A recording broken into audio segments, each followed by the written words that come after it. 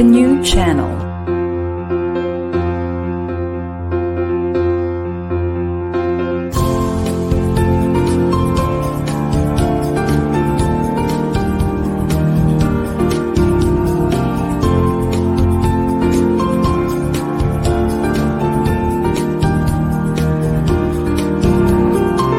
The new channel. Hashtag TNC Now.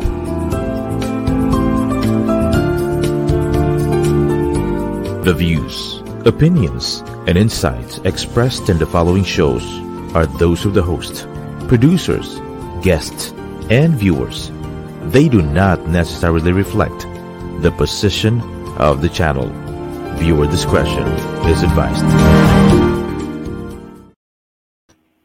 Hello and welcome to the new channel. Our passion transforms a community that sees all things new. I'm Nato Agbayani and I'm streaming live from Quezon City. Welcome to Para sa Bayan here on the new channel.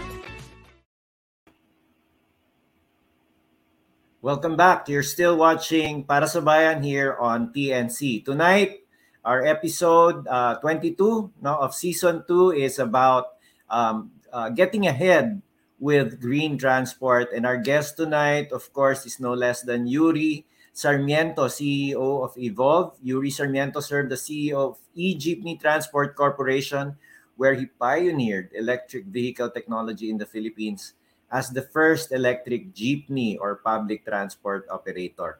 After securing from LTFRB the first franchise in 2012 to operate a fleet of e-jeepneys in Makati Green Route, Yuri established the Electric Vehicle Expansion Enterprises, Inc., or EVX, to start another jeepney fleet in Philinvest Alabang Loop in 2014 and in San Fernando, Pampanga, in 2019, making Yuri one of the biggest operators of electric vehicles or green transport in the Philippines. So without any further ado, let's welcome our good friend, Yuri Sarmiento. Hi, good evening. Nato and sa lahat na nakikinig sa Para sa Bayan. Magandang gabi sa inyong lahat. Good evening, Yuri. Thank you for joining us in the show. Medyo we really have different episodes, no? I think for the first 2 weeks nag-start tayo with education. We had Henry Tenedero and of course Dr. Carl Balita kasi National Teachers Month eh. So pero ngayon we are now shifting again to ano ba yung mga bagay na pwede nating gamitin or tools to really get the country ahead, no? Para sa Bayan is really a public affairs show. It wants to educate the public kung ano ba yung mga what is ICT, how can we move forward with ICT. Ngayon naman, ito literally green transport. I have had the pleasure of getting the acquaintance of Congressman Edgar Sarmiento before, who is the chair of the Transport Committee in Congress, and ang daming plans, and I've heard of Evida. Pero before all that, no, Yuri, I just like to maybe ask you, I introduced you a while ago, but how did you start with this journey? I mean, did you automatically graduate from college and then ito na green transport ka na, or you were into other things before? Please tell us about your journey to the public the modern public utility vehicle and green transport system. Please. Down memory lane, ano? Medyo matagal na dahil Yes. well, after graduating from college, I first worked as a reporter for Business World. Okay. So, I was covering the finance and banking sectors back then. And then I went into business, and from there, as a distributor of animal feeds in Pangasinan. And then from there, I went into a trucking business. So, my trucking business, first introduction to transport, public transport. It's basically public transport as well. It's also under LT4B, but that was my first salvo in the transport industry. And then, nagsawa ako sa public transport because at that time, my contracts with the trucking with my clients were fixed, and yung price ng diesel was skyrocketing at the time. So even back then, the prices of oil has been bugging the entire industry back then. Yes. So naman ngayon, di ba? I mean, one of the biggest expenses of transport business is in fuel. So even back then, naging problema ko yun. Kinakain yung profits namin sa trucking business, nalulugi. So I decided, ano ba ginagawa natin? I mean, definitely there's a way to do things better. And so I was introduced to an NGO called the Institute for Sustainable Cities, ICSC, and we worked together with Romel 1 of PHUV, and we introduced the first electric jeepneys in 2010. And that was in the Makati jeepney project. So yun ang unang salvo namin, ano? It basically started as an advocacy to promote clean air, green transport. Of course, at that time, we were talking about cleaning up the air. Pero as an operator, because I was the one in charge of operating the vehicles, nakikita ko yung sitwasyon sa ground, no? I cannot continue teaching the drivers about clean air kung laging gutom. So aside from having a clean vehicles by introducing the electric jeepneys at the time, I also introduced the fixed salaries among jeepney drivers. Okay, so that was in 2010. So unheard of at back then na ang jeepney driver may fixed salary, may 13th month pay, may SS, pag-ibig, may PhilHealth, may bonuses. So unheard of. And then we made a step forward pa. I hired women drivers. So women drivers. Okay. Women drivers at that time, way back 2010, 2011. So alam mo naman, ang transport is a macho business. So lahat dapat yan macho. So unheard of na may dumating na babae na pinakita lang namin kaya na lalaki, kaya na babae. And in terms of the technology that we're using, the technology has become a game changer. No, it equalizes the technology that we're using. Na hindi na pa lalaki to, pwede rin to pa mababae. So how did they take that? Yung kasi syempre parang alam mo naman mindsets are nakatuon dun sa magbibigay ako ng certain boundary kay operator. Di ba? Ganun yung sistema before. Even sa buses, di ba? Yes. How did they take it? How did the drivers take it? Well, as I have always been telling the DOTR, no? When you modernize something, it's not about modernizing the vehicles or the infrastructure. Not hindi lang yun. When you say modernization, it also involves modernizing the mindsets. So yung thinking talaga, it took us a long time to change the mindsets. In fact, in Makati, no, sa jeepney project namin, kami lang yata yung transport group, jeepney group, no, na nag-designate ng mga stops in Makati, CBD. So hindi ka pwede bumaba in between stops. So, nung in-institute namin ito, way back 2011, 2012, ang daming reklamo namin natanggap. Minumura ako sa cellphone. So, kahit kay Mayor Junjun Binay at that time, nakakarating mga reklamo. So, pinapatay ko ang cellphone ko dahil paano yung reklamo. But after 6 months, na wala na yung reklamo at nakita mo na sumusunod na yung tao. So, it's all about changing mindsets. Because alam namin that itong pag-designate ng mga stops is the right way to go. Correct. You just have to be, well, sabi nga, no, may political will ka, no? Pagdating sa ganyan. But for us, hindi namin sure at that time to tama ba ang ginagawa namin. Kasi sa dami na reklamo ang dami nagmumura sa akin. So hindi namin alam kung tama. But at the end of the day, you just have to stick to your guns. Tama o mali, ito yung decision mo, gawin mo na. Parang unpopular at that time, no? Unpopular. Nagagalit talaga sila. Pero kasi, I mean, hindi man, usually ang jeepney, sakay baba ka kahit anywhere Anywhere, oo. Pero kami, towards the administration yata ni Junjun, no? Parang napansin ko, yung enforcers na Makati were already designating stops. Tapos may certain number of seconds na pwede ka umakyat. And then there were also stops just to go down. Tapos meron yung parang pick up.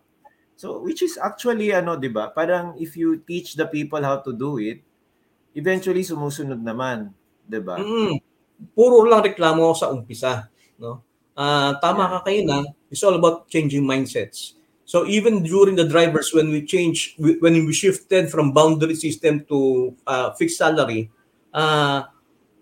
marami ring mangal, no? Lilit daw ang kita nila. So nung nag-shift kami, secure na yung mga kita, nangungupit naman.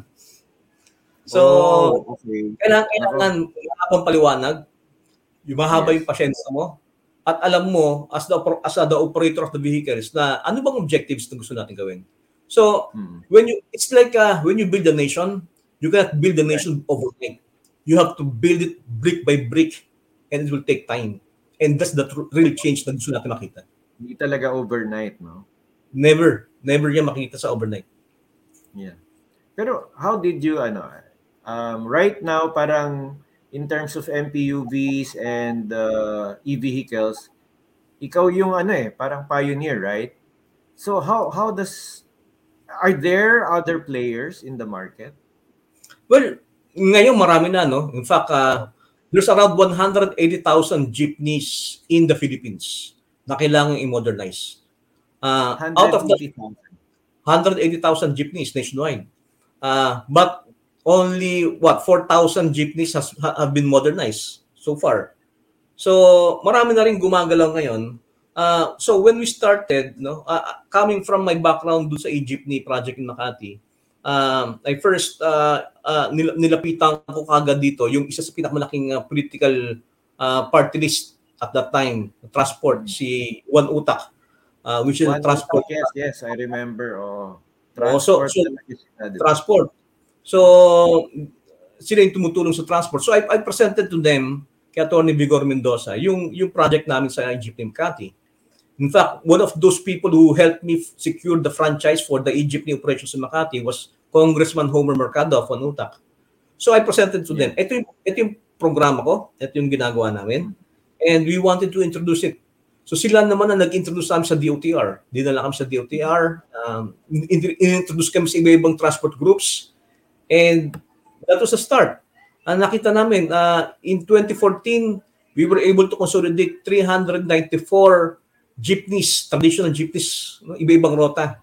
And that was the first time kung makikita mo napakagandang tingnan dahil ito yung mga lumang jeepneys, iba-ibang personalities, iba-ibang owners ang operators ito.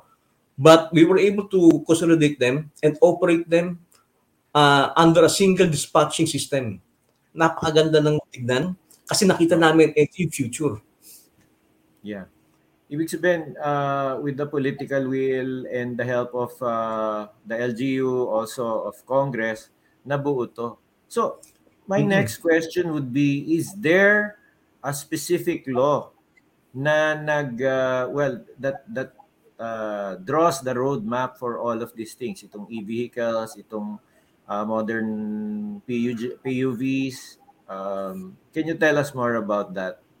So, when we presented this to the government at that time, talagang uhaw na rin naman talagang gobyerno sa magkaroon ng isang major transport program. So, in 2016, I was invited to participate in the technical working group for the jeepney modernization program of the government. So what I did was just to present to them, no, yung ginagawa namin sa ginagawa namin sa Makati and then sa PhilInvest. But nakita nila yung merit ng mga programa. And so at that time, 2016, we were able to draft a new department order or memorandum circular. Ito yung tinatawag na Omnibus Franchising Guideline, which came out in 2017. Ito yung nagdidetalye na kailangan lahat ng jeepney, public transport in the Philippines have to modernize. At nag-set na rin ng standards ang bawat jeepney. Hindi na tulad dati na kung ano tsura ng jeepney, yun na yun. Ngayon, may standard ang jeepney. So, ang basihan ngayon ay yung Omnibus Franchising Guideline na in-issue ng DOTR and also signed by the DILG in 2017. Okay. And then I think there's a new law, parang drawing the roadmap for the entire electric vehicle and modernization program. Yes. Ito yung is that right? Is this EVIDA? Yes. So aside from the Omnibus Franchising Guideline, which basically giving the mandate to modernize the vehicles, no, nagkaroon din ng EVIDA law, which was passed into law just last year, no, just last year. And ang EVIDA, which is the Electric Vehicle Industrial Development Act, which was passed principally authored by Senator Gatchalian. Okay. May mga mandate din doon sa bagong EVIDA law. Primarily, one, lahat ng yung fleet ng government, no? Lahat ng sasakyan ng government, whether it's PNP or MMDA or LGU, lahat yan, 5% of their fleet should be converted to electric vehicles. It's one. 5%? 5%. So kahit sa MMDA, dapat yan mayroon siyang fleet of electric vehicles. Second, kailangan ang local government, when they issue a business permit for new buildings, kailangan niyan yung building must incorporate a parking space exclusively for electric vehicles with charging stations. Okay. Third, selected gasoline stations are mandated to offer yung mga charging stations as well. And that's one of the reasons why ang dami na ngayong mga gas stations or fuel companies seriously looking into putting up their own charging stations in the gasoline stations. So maganda nangyayari ngayon. And then fourth is pagbibigay ng mga tax incentives sa mga importers and manufacturers of electric vehicles in the country. So maganda naman ang tinatakbo ngayon. So the EVIDA law, di ba it mandates that there must be green routes? Yes, yung pa pala. LGUs, no? Yes. So sa under the Omnibus Franchising Guideline kasi, no, for the jeepney modernization, may tinatawag silang LPTRP or the Local Public Transport Route Plan. And supposedly the local public transport route plan will be drafted by the local governments outside of Metro Manila. Within Metro Manila, the main responsibility of coming up with route plans will be the DOTR. Kasi sa sobrang complex ng road network and road system connections ng Metro Manila. So, yes. Supposedly, ito namang EVIDA law, mandates itong LPTRP na, pag gumawa kayo ng local public transport route plan, 5% of that, you should also designate what you call the green route. No? Pag sinabi mong green route, hindi pwede takbuhan ito ng ibang ng ibang sasakyan pampubliko na gumagamit ng diesel o fossil fuel. It should be an electric vehicle or an alternative fuel vehicle. So, mandated yan in each LGU, in each municipality and city, kailangan mayroong green route. So the green route is ilang percent ng ano? Wala silang sinasabing ilang percent, but there should be at least one green route designated by the local government. Okay. So malaking bagay yan, no? Kaya ngayon nagkakaroon ng shift ngayon. With this EV law mandating the LGU to have electric vehicles in their fleet, to put up charging stations, and then itong green route. So ngayon, marami ngayong tao ang nagkakaroon ng interest ngayon pagdating sa electric vehicles. So I don't know kung chicken or egg, but you know, even big large multinational companies, no, mga big car companies like Volvo and Porsche, lahat yan naglalabasan ng mga electric vehicles. So yun na talagang future natin, no? We're going green, not because we wanted, no, not because fashionable, but we're going green because we need it. Kailangan na talaga. In terms of pollution and in terms of energy fuel security. Hindi naman bababa itong fuel price natin in the near future. The way that government is doing for all those vehicles.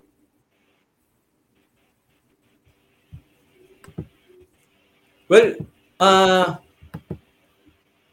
I didn't get your question, Nato, but yung nangyayari ngayon sa electric vehicles is that it's very exciting. The future is very exciting for the electric vehicle industry, not only because of the new law that was recently passed by Congress, but also because there's a demand right now, no? And the demand is real. It's not something na parang lechong manok dati na naging kabuti because fashionable and then nawala bigla. This time, itong electric vehicles are here to stay. And we just need to have, one of the government plan is to ensure that the Philippines will be one of the manufacturing hubs in Asia for electric vehicles. And that is the reason why nilagay yung EV law.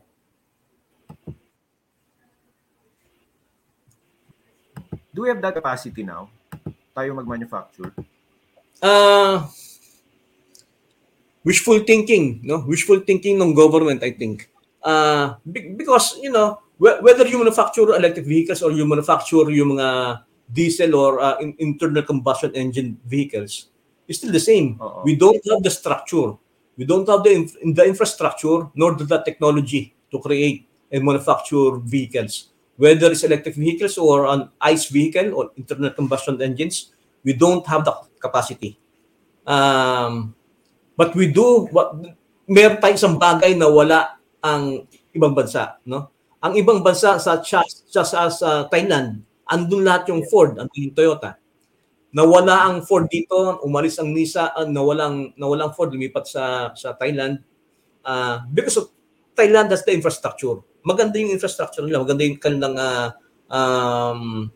capacity, no? Suppliers nandun. Wala tayo nun.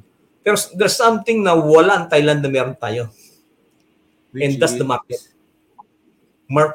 The market. How many commuters ba? Well, sa Metro Manila alone, ano? Ang Metro Manila alone nasa around 10 million na commuters every day. Ang MRT caters to around 1.2 million passengers per day. And that's the MRT. Pero ang jeepney market caters to around 8 million passengers per day. Mas malaki ang jeepney market kaysa MRT. Wow. So tingnan mo yung market, mas marami pa rin yung nagko-commute kaysa sa bumibili ng sasakyan. Yes. But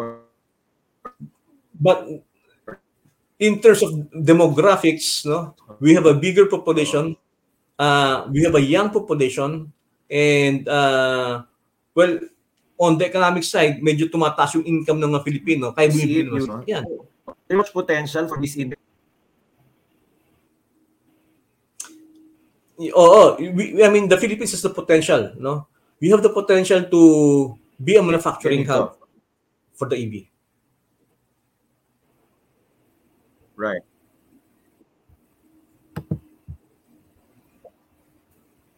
Okay. There siguro before we go into a break, siguro I have a question before we go that direction. No? Later we can discuss the deeper aspects of yung transport, etc., yung how it affects yung mga commuters. Pero meantime, what can you say is the most immediate solution? Itong problema natin sa fuel, 'di ba? Parang there's so much it's getting too expensive for fossil fuels. Although pa rin hindi naman siguro 100% mawawala. What do you think is in store for EVs or modern public utility vehicles within the next 5 years? Well, tama ka, no, Nato. The prices of fuel will not go down immediately, no? And even if we wanted it, correct. Hindi ito mangyayari. Simply because the Philippines cannot produce fuel. But there's something that we can produce, and that's energy. So we can produce our energy that will power our transportation. So hindi nga natin kaya si OPEC kaya niya mag-dictate, no? 2 million barrels sa kanyang ika-cut down sa kanyang production, and this will result to an increase in the prices of fuel. So in the Philippines, transport, clean energy or green transport, as tulad ng agriculture, if you want to increase production in agriculture, ang isang common denominator is always energy. Increase energy, you increase production in agriculture. Increase energy, and then we can now come up with an electrified transport system that will cater to big mass market in the Philippines without relying dun sa mga fossil fuel. So ang laki ng bagay, no, na magandang energy mix natin. We can come up with our energy that will transform agriculture and transform our transport system in the Philippines. So malaking bagay yun. We will go right into a short break. Then when we come back, let's discuss deeper yung mga issues about transport and then maybe your recommendations for the transport system. So we will go right into a short break now and then babalik tayo. Okay. Thank you. Sige. All right. See you later.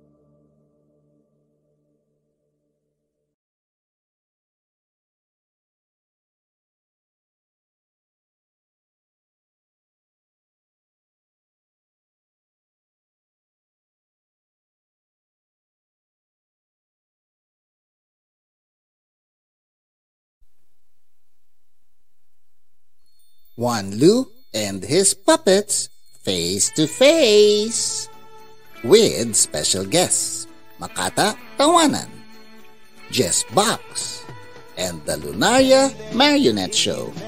Salita. Alam mo, Tito Ando, kung wala ako, nagsasalita ka mag-isa. Kung wala ako, wala kang masusuot. Kung wala ako, wala kang nakakain. November 13, Sunday, 7 p.m. at the La Verdad Auditorium in Apalit, Pampanga. Buy your tickets now and see you soon, face to face.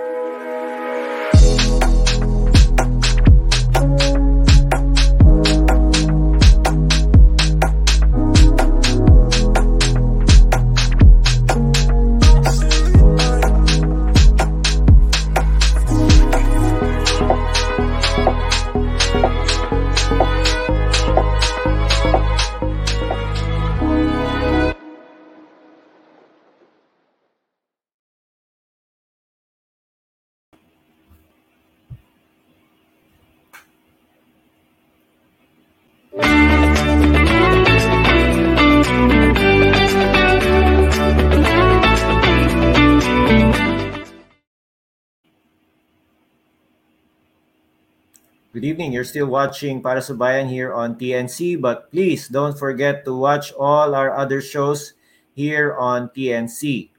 The new channel is an online alternative new media platform of online shows for people on the go. Please watch all our shows as seen on the screen. Imagine having your own show, your own playlist, and your own content, but we make it easier for you. TNC aims to transform the lives of viewers through engaging, authentic, and original content. Our channel is a responsible global 24/7 platform that showcases the Filipino talent, global influencers, cultural intelligence, and ingenuity. Of course, don't forget to watch every Saturday 9 p.m. Para sa Bayan. You can watch us live or replay via Facebook or YouTube. Follow us on IG. Listen to us on Spotify and Apple Podcast. Just search #TNC Now. Of course, for sponsorships, please email now@thenewchannel.com or send us a DM. Enjoy the life-changing shows because we make them all for you. All right. So again, we'll come back with our very special guest, no other than Mr. Yuri Sarmiento. Welcome back, Yuri. Grabe, bumabagal ang internet sa Pilipinas yata. So, at least we're back. Oo nga. So anyway, kanina we discussed a little about your journey from being salesman and then animal feed. Reporter to businessman to an inclusive business operations like ito, green transport natin. Oo. Before nag-delve ka pa into different tracking, which is yung traditional, and you felt the pressure of course the fuel crisis na tuloy-tuloy, no? Sabi nga nila the chaos is continuing. So hindi naman siya maybe way out, no? But we can see in electric vehicles and yung mga diesel engines ba ngayon, Euro 5 na ba? Well, yung mga modern jeepneys ngayon na nakikita natin dito sa kalsada natin, And that's about 4,000 modern jeepneys nationwide right now. Ang basic natin diyan Euro 4 diesel engine. Euro 4. But Euro 4. But for this year, pumapasok na rin yung mga Euro 5. So in terms of air pollution, better na to compared with what we have in the last several years. How far is that from the old one? Yung walang euro. Yung mga walang euro, yung chamba-chamba. Talagang yun talaga napaka-pollutive. No? Even before we had testing do sa mga smoke emission testing, yung mga traditional, yung mga 10 ppm ang ano niya nasa 10 particulates per molecule. So ang taas ng particulate matter do sa mga traditional jeepneys. Talagang marumi talaga. Makita mo naman kulay itim, no, ang usok. Oo nga. But itong mga Euro 4 natin, no, ito mga modern jeepneys natin, kahit Euro 4 yan, it doesn't necessarily mean it will continue to be low emission vehicle. Kailangan pa rin yan maintenance, no? Yes, if you don't maintain your vehicle, wala rin, kahit Euro 4 yan, kahit gumamit ka ng clean fuel na Euro diesel, pag if you don't maintain them, babagsak din yan sa smoke emission.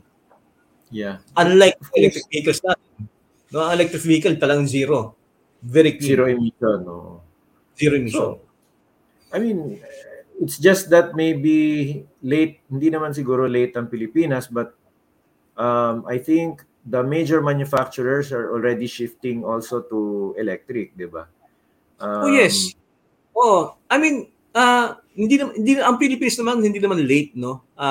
Well, late tayo siguro in terms of manufacturing, because basically we don't have the manufacturing capability. Okay? But we're not late in terms of adopting electric vehicles as a form of transport dito sa Pilipinas. In fact, isa nga tayo sa mga nauuna no, public transport. Tayo nagkaroon ng mga electric vehicles na ginawa natin for public transport. Aside from the electric jeepneys, meron tayong mga electric tricycles. So marami rin ngayon yan. In 2017, merong 3,000 electric tricycles that were distributed and funded by ADB. No? So ang dami yan. So in terms of adaptation, hindi tayo huli. Hindi naman tayo nahuhuli. Mabilis pa tayo in terms of other countries, no? But yes, you mentioned, siguro gusto kong i-connect yung sinabi mong yan, with the market. You're saying na we have something that other countries don't have, which is the market. And alam mo, napakalaking ingredient niyan, Yuri, yung transport to national development. Even, I think, yung isang kasamahan namin dati sa campaign, si Cesar Chavez, is now USEC for Rails. So PNR. I mean, may direction din ng gobyerno na palakasin yung railway system. In fact, I remember nang nagkwekwentuhan kami before sa airport ni Congressman Sarmiento, he was telling me about the possibility of really connecting the entire country by land. Sabihin, bridges, no? Bridges connecting Luzon to Mindanao. And that's very interesting because ang daming ingredients for nation sa side ng power and fuel and transport. Ang laki. So you need energy to fuel an economy. You need people, which is we have a very huge labor force. Ang problema lang natin yung skills and other aspects. And then transport. Because kaya nga no matter how it is criticized yung face-to-face ng DepEd to really mandate the kids and the those who are the learners from college also to really have face-to-face, kasi talagang it will impact the economy, di ba? Mamimili sila ng sasakay sila. Naturally, merong livelihood yung mga tricycles, jeepneys, and a lot of other people. Plus, the transport system, once it's made efficient, ang laki ng losses natin, diba? Mga 3.5 billion yata before from traffic. Yes. only because it's all concentrated in the city centers. But if we're able to distribute that and probably, ayan nga, electric vehicles and modern public utility vehicles, di ba ang laking impact niyan? What do you think? Oo, I mean, tama ka, no? Napakalaking impact, no? In fact, itong pagpasok ng mga estudyante uli, pagbalik ng mga estudyante uli sa eskwelahan, napakalaking bagay nito, no? In terms of revenues na ma-add sa mga public transport operators. Pero yung opportunity meron ding kaakibat na, well, problema. Nung nagkaroon ng COVID pandemic lockdown, 2 taon hindi pumapasok mga estudyante sa eskwelahan, no? So ano nangyari? Around 8,000 na school bus services operators naglaho. Naglaho yan, nasira yung mga sasakyan. Hindi na maintain, no? At ngayon pumapasok na ngayon, nag-start pumapasok uli yung mga ibang estudyante. Pero pag pumasok ang mga estudyante ngayon sa eskwelahan, 3 times a week lang, no? Tapos 2 araw naka-online. Pero ang singil ng mga school bus operators, the same amount, no? May 7,000 pa nga sa isang buwan. Pero kung papasok ng anak mo 3 beses ang araw, hindi mo pa rin kukunin eh. So ano nangyayari? Nawala ang market ngayon ng school bus operators. Sira ang negosyo nila. So pag magdagsan ulit itong mga estudyante natin, ano sasakyan nila? Problema yan. So, may mga kayakibat yan. You know, yung workforce. Diba? Yes. Yung workforce natin. Correct. I mean, kahit ngayon, yung BPOs natin, hindi naman lahat bumabay sa office. So, we have to siguro accept nagbagong mundo natin, no? At dahil nagbagong mundo natin, we also have to change our way of thinking na ang negosyo ko noon ay negosyo ko pa rin ngayon.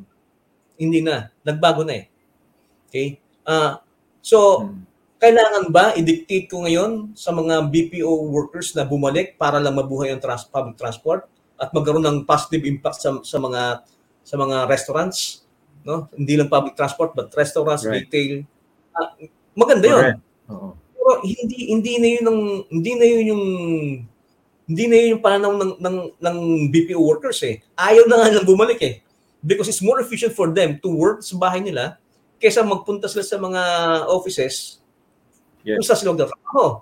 So, should we enforce this on them? Or tayo na nasa negosyo ng public transport and retail trade ang mag-adjust kasi nagbago eh. Nagbago yung market. And yun ang kinaganda ng COVID, no? If there's something that you have to take away from this experience is that we all have to change, no? At some point, we all have to be more efficient. Okay? This pandemic has forced everyone to change their mindset and to be more efficient and to be more adaptive of what's coming in. Bago mundo, we also have to change. And in fact, kaya ang transport must also be able to change, make this adaptation from a regime or vehicles that are powered by internal combustion engines to a more clean, green, sustainable electric vehicles. Bago. Oo. Ano yan eh? Kasi parang the way I see it, siguro my next question would be, how do you see it? No? How do you see this industry in the next 5 years? Kasi definitely, the Shells of this world, the fuel companies of this world will also need to adapt, no? And then tayo din as a nation trying to become a first world country, parang kailangan din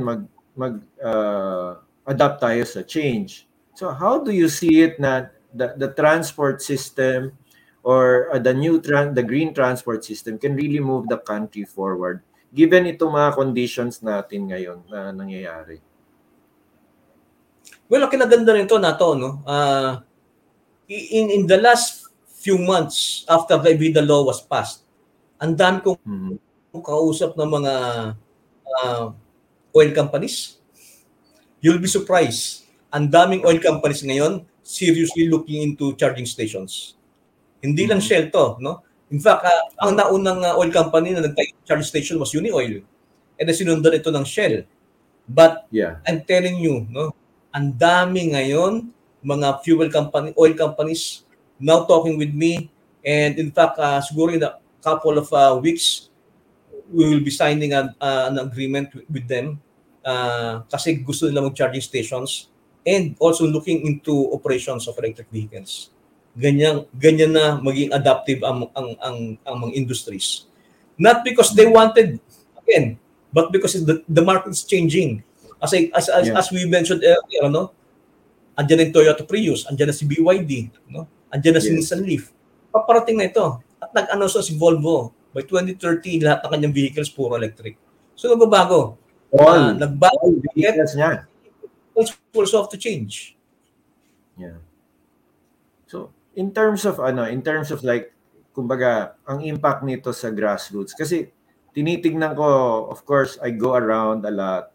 I go to the provinces and nakikita ko, for example, I'll give you an example, Bulacan. Daming tricycle. Tapos, yung mga jeepney routes are not as pervasive. So, ang nangyayari, people are going to the tricycles to ferry them medyo longer distances, mga 1 kilometer, 2 kilometers, 3 kilometers.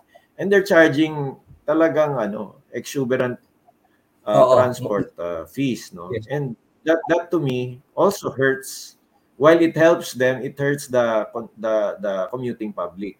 Siyempre, estudyante, kunyari, nagmamadali, walang jeep na available. Ang allowance na 200, ang tricycle 150, 130, 120, di ba? Di ubus na yung allowance niya. Ay, yung mga ganun ba? So, these are just, what I'm saying is what's happening on the ground. Of course, on an NCR level, maraming available na sasakyan. Pero tama ka going towards the You're right, no? Ito yung mga realities on the ground. And right. This will not be resolved overnight.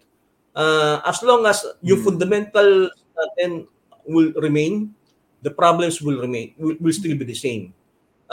Yung mga tricycles natin are all under the LGUs, di ba? Ayan ay pinamumunuan ng LGU, ang pinibigay ng LGU. So, yes.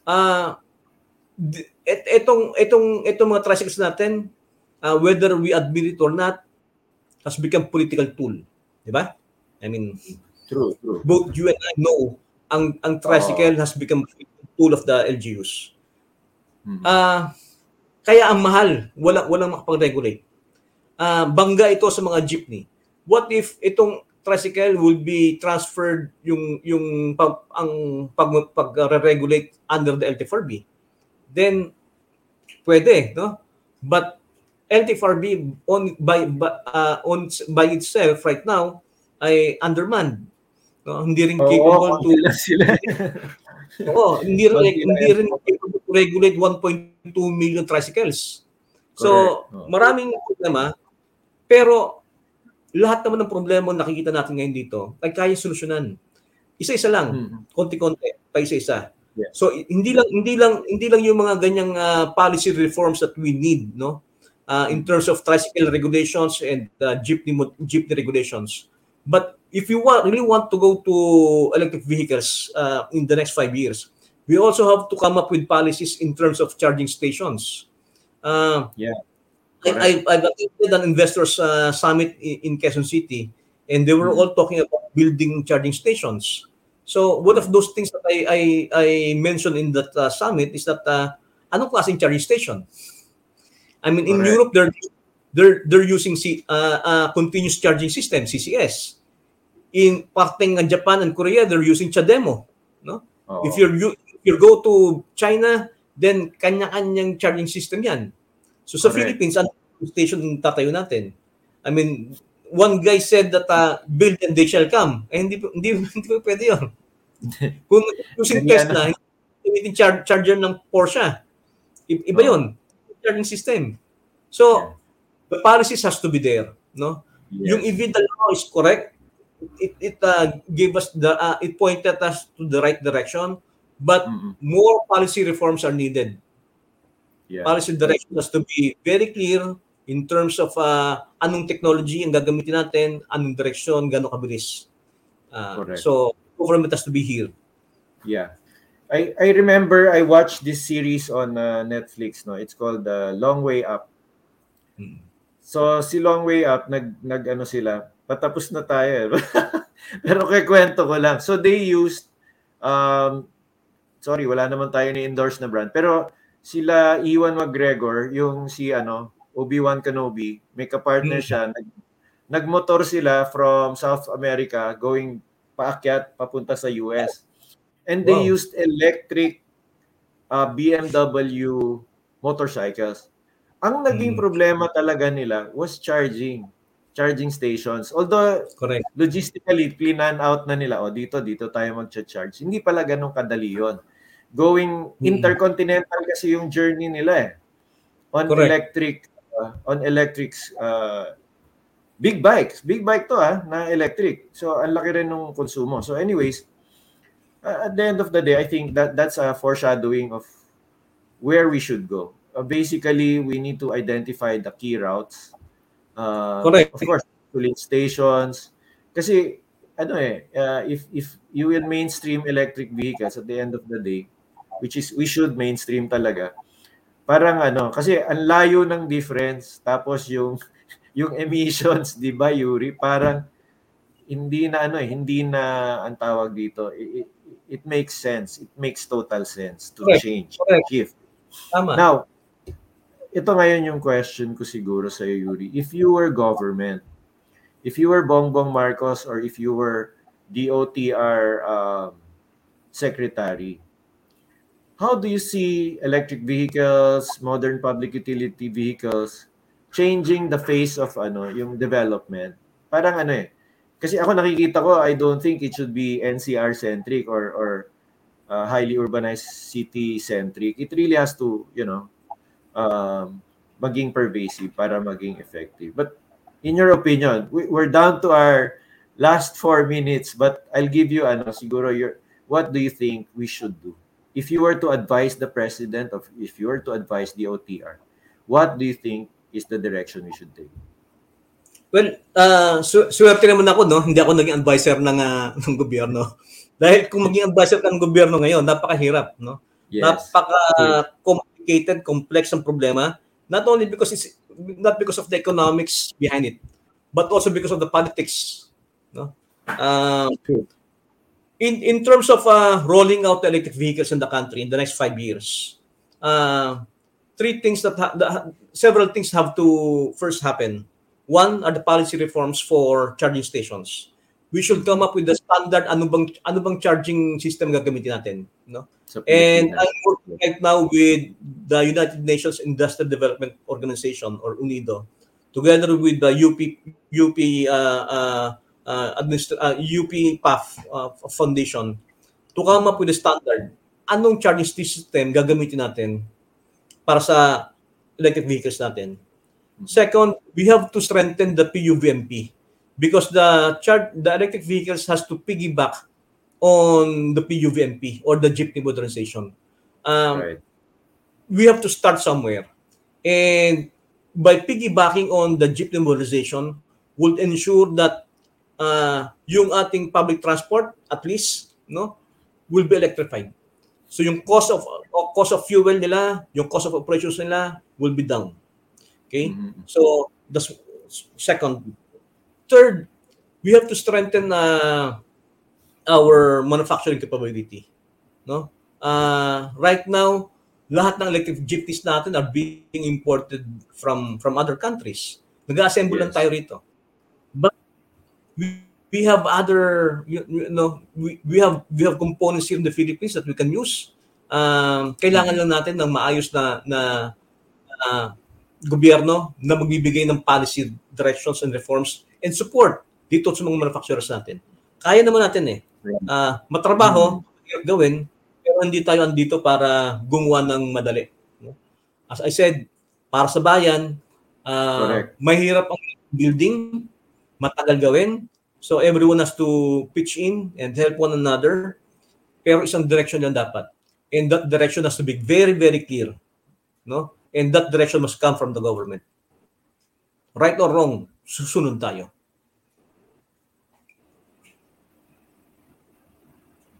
Okay. Nako, Yuri, very informative, ano? I mean, I'm glad I met you and we were able to talk and discuss about the transport system kasi nakikita ko to as really a very big component of national development, lalo na local development. So, at the end of the day, we can make so many policies pero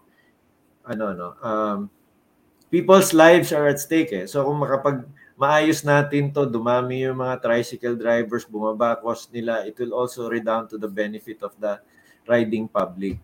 And Tsaka na to, reforms, hindi lang policy.